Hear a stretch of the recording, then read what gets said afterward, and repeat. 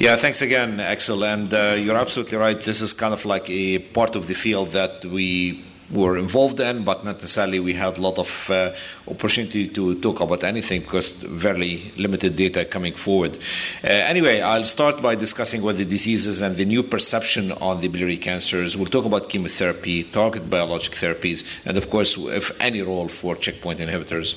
In regard to the disease itself, as you recall, historically and even till today, the way we delineated diseases is totally anatomical. It's outside the liver, intrahepatic cholangiocarcinoma.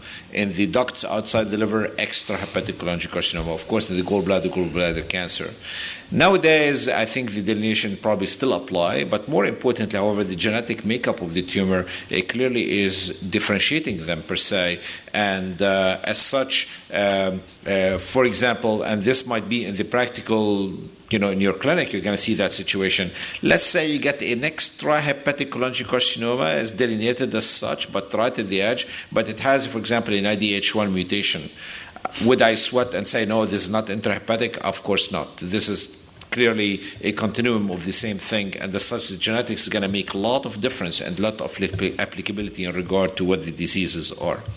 With this said, I'll jump on to chemotherapy only because this is where things started, and I'll go back to the more detailed discussion of the biology and targeted biological drugs.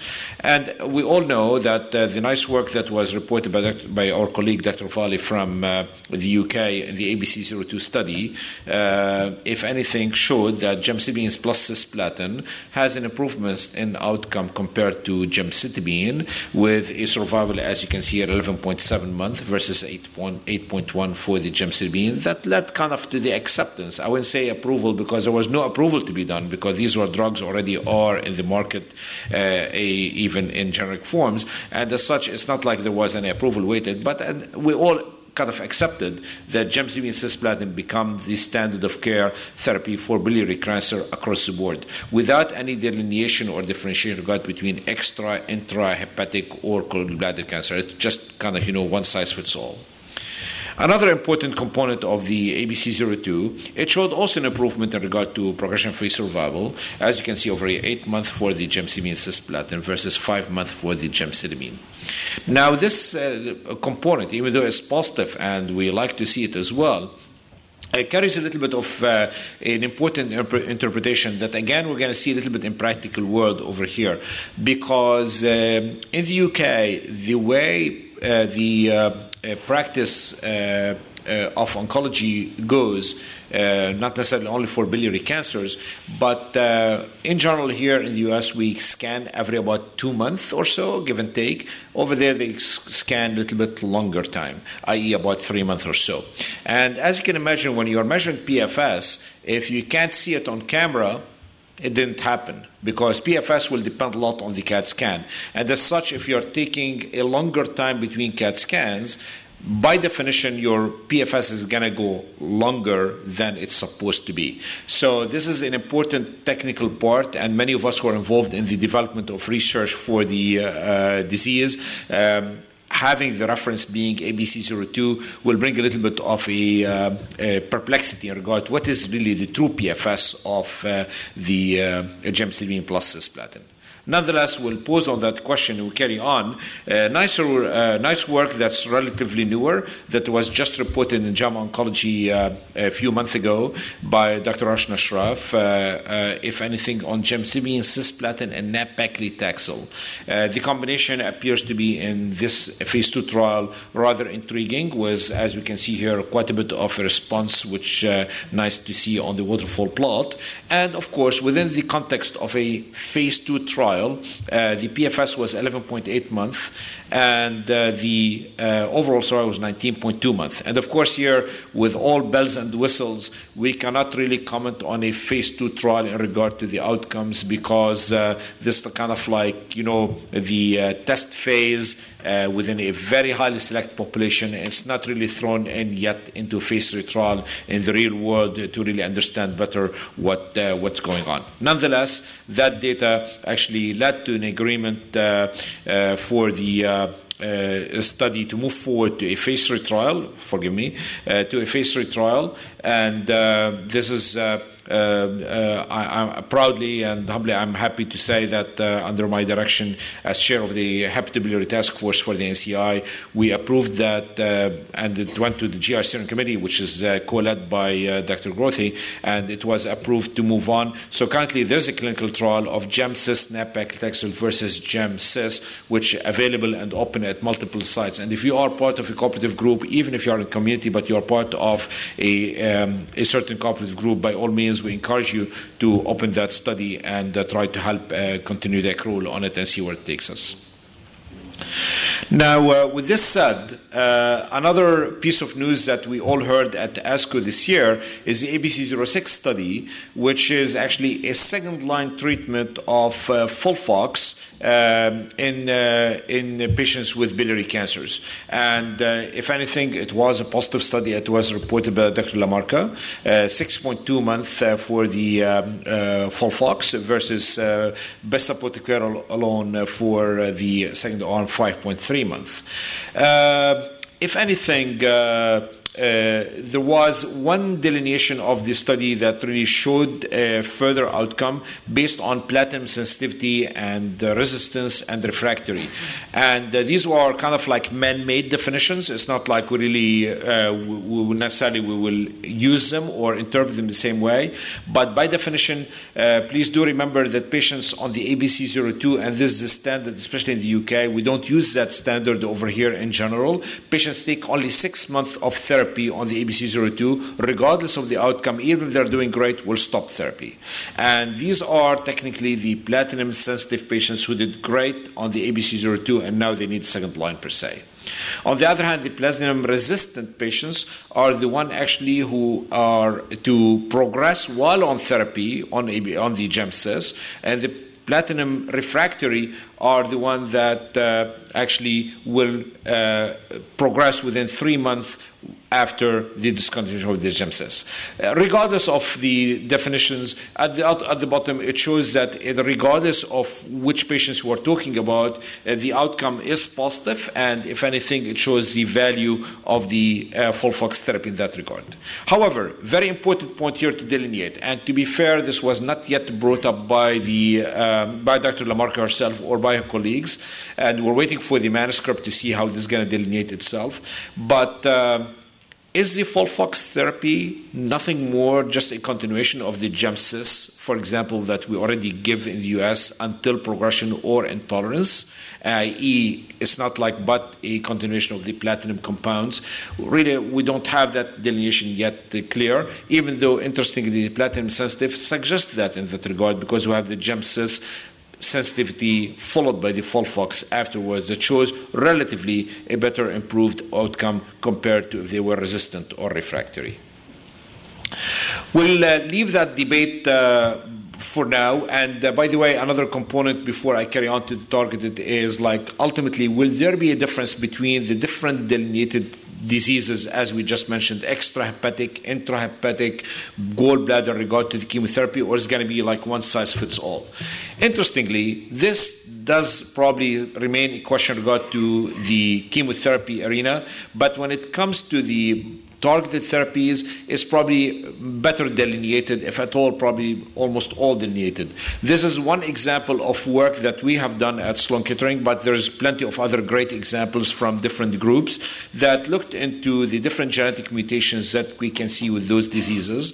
And if anything, we brought up in our work what we call the mutual exclusivity of genetic alterations, i.e., for example, if a intrahepatic cholangiocarcinoma is a IDH1 mutation, cannot have FGFR2 mutation or a fusion, or vice versa. If it's an FGFR2, it won't get an IDH1. So there's a certain mutual exclusivity that we're trying to understand better as we learn and move forward with the disease.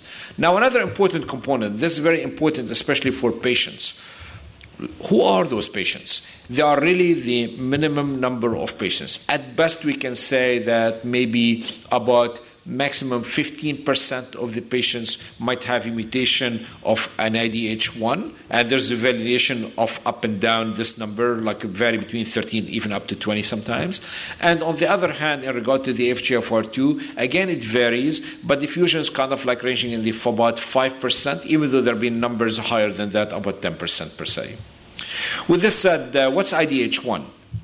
So we all have IDH1, and if anything, if it's mutated, it will kind of like take a little bit of a side road, moving things into 2-hydroxyglutarate, which is actually an oncogenic driver, and as such, the tumors will start to grow and replicate without any limitation per se.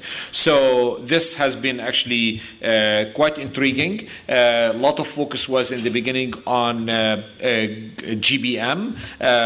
However, we kind of like at Sloan Kettering, we kind of knew the potential value for an IDH1 mutation, and we kind of, joined in with the neurology group on their own study, and then we kind of expanded further the work into a cholangiocarcinoma larger cohort.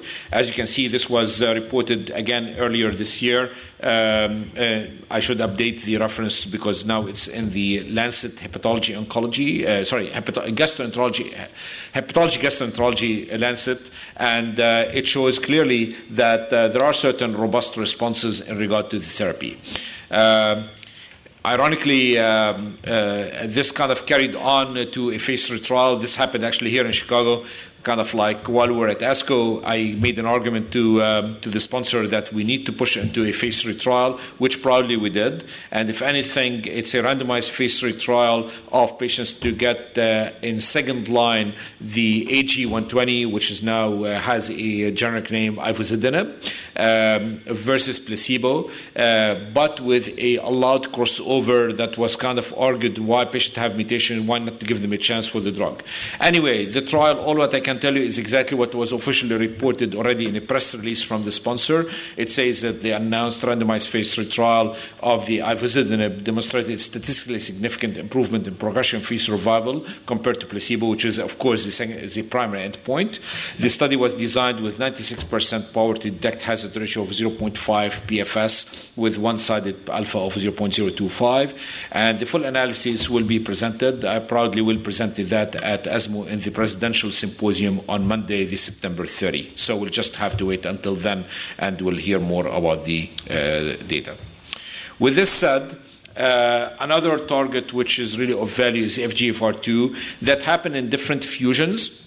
Nonetheless, there's a lot of intrigue and interest in regard to the FGFR gene fusion and potential targets. And one of the best quoted reference is the one that our colleague Dr. Javli from MD Anderson, that we were all part of as a multi-cooperative effort with different institutions. As you can see here, it shows that BGG398 actually shows an impressive response, and of course suggestion that maybe we should carry on further with that. Interestingly, and this is an important nice piece that was written by our colleague Dr. Goyal from MGH about what happens for patients if they were to really stop responding to an FGFR2. And I'm putting this work specifically here because it's applicable to BGG398. These patients were treated with BGG398, and they did a nice piece of work, which really we give them a lot of credit for. Actually, as patient quote-unquote progressed, or even, let's say, sadly, they passed away, they did actually stat autopsies on patients, and they took like snippets of disease tissue from the liver at different sites, and if anything they found that the alteration of the genetics do occur, and if anything the V564F will alter into other mutations, and maybe it will be the one that's driving the whole component as being like probably at the driver or gatekeeper mutation.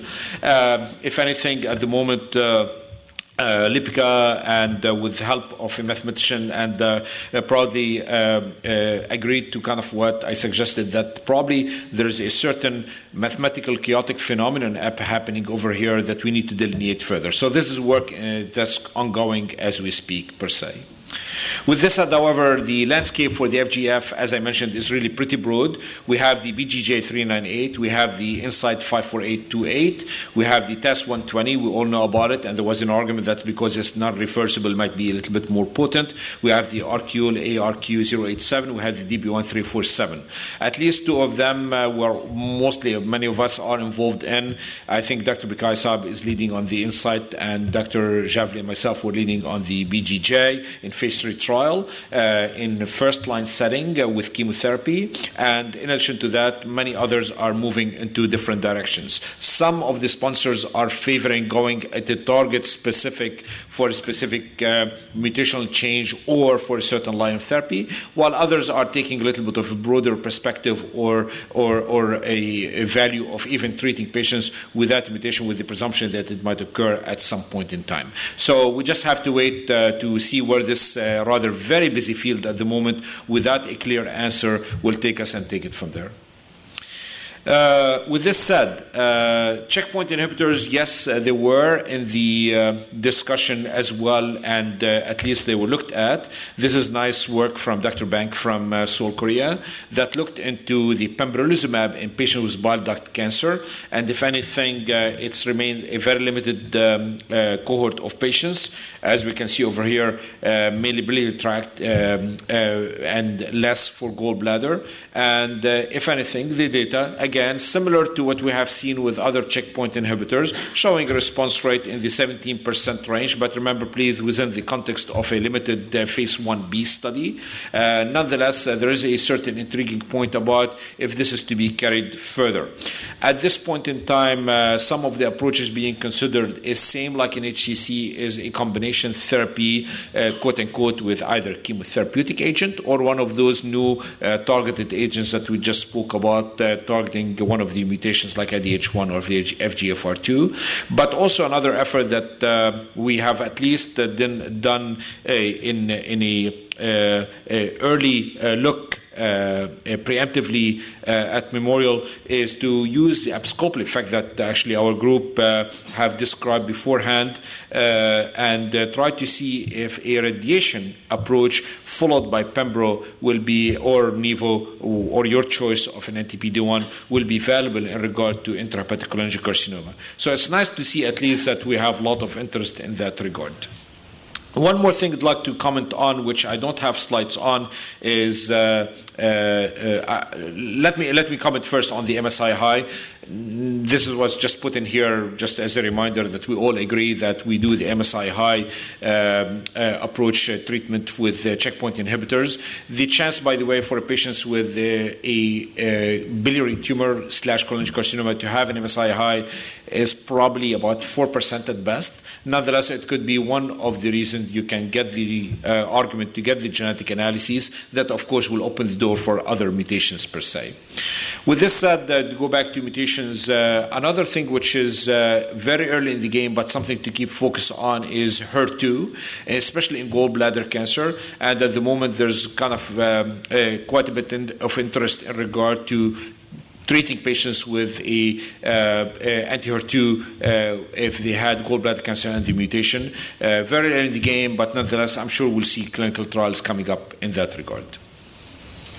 With this said, I conclude that gemcitabine cisplatin versus gemcitabine improves survival and remains the standard of care and the default, despite the limitations that I kind of brought up. Gemcitabine cisplatin nab-paclitaxel is under evaluation. Again, please, I urge you to make sure that if you have access to the trial or your interest, please to open that study. FOLFOX as a possible second-line treatment, I would say there's quite a bit of questions still need to be answered. We'll wait for the manuscript and see if any further delineation of that will be applicable. If anything, the bundling of the biliary cancer, I think we are coming to an agreement that is not valid anymore, especially when it comes to the genetic mutations. And the IDH1, as I mentioned, has a positive outcome results. We are still embargoed and will present this in a few weeks in Barcelona. The anti-FGFR offer potential therapeutic options, and we have many of the clinical trials that are ongoing or planned, and we'll wait to see those. And of course, immunotherapy work, as I mentioned, is underway from different perspectives, as single agent, combination, or even with different approaches. So I'll pause here. Thank you very much for listening.